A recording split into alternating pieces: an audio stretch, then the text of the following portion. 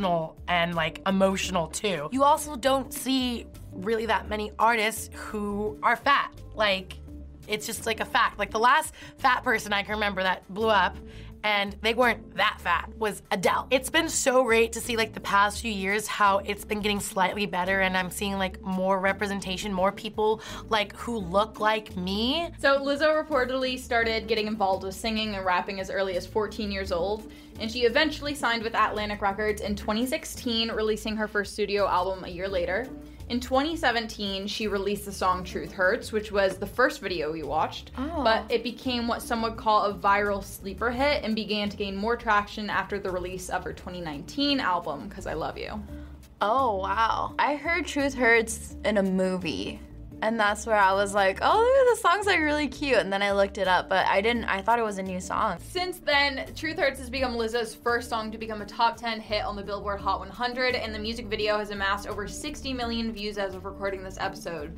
So why do you think it took her over 2 years for this song and for Lizzo to get the attention they have now? You know what's funny is I asked myself the same question. Because the first Lizzo song I heard was Good as Hell, and that was probably earlier this year. And I didn't know that was from, like, even earlier. I was like, where?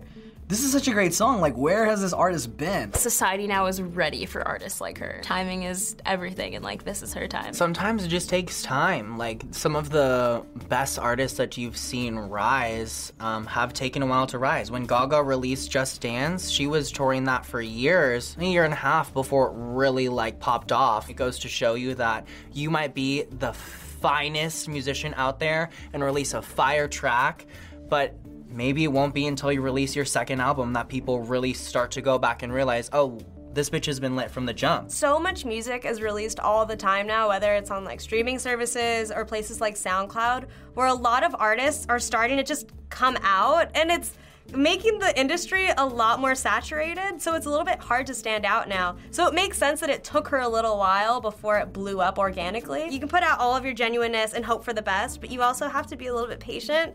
And I feel like that's what she did, and it's paid off, and now she's just swimming in cash. So Lizzo has talked about how she struggled with body issues since an early age and has since become an advocate for body positivity and self-love while making diversity the focus of her music in regards to one's body, sexuality, race, and more.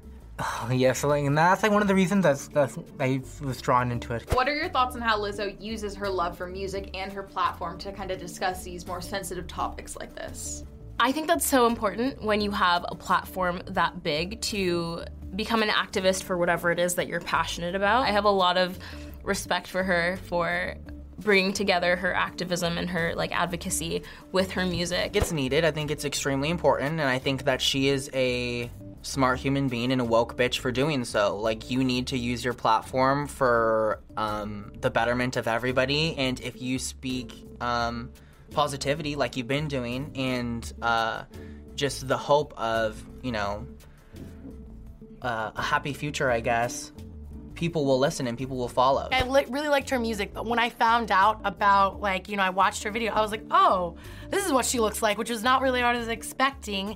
And her message and just what she's all about, it made me really, really want to check her out way more. When I was in middle school and high school, I was like afraid of being associated with the word fat, because like, you didn't see anybody who was like fat on TV or in music. And so it's just amazing seeing someone like who is like my size, like being successful. So finally, after listening to some of her music and learning a little bit more about Lizzo as an artist, what do you think is next for her? Oh my God, I want like at least 4 more hit albums. She's gonna be that artist that has like Lizzo featuring Beyonce, and I'm ready for that one. Like when Beyonce's a feature on hers, that, oh God, musically, she's about to like kill like everything. She's just gonna continue to put out great music. I know that she wanted to be Ursula in The Little Mermaid. I could see Lizzo in anything and it would make me happy. She can only go up from here, really, you know? Like, this album was super good. I hear people talk about it nonstop. As long as she continues to do her thing and continues to, like,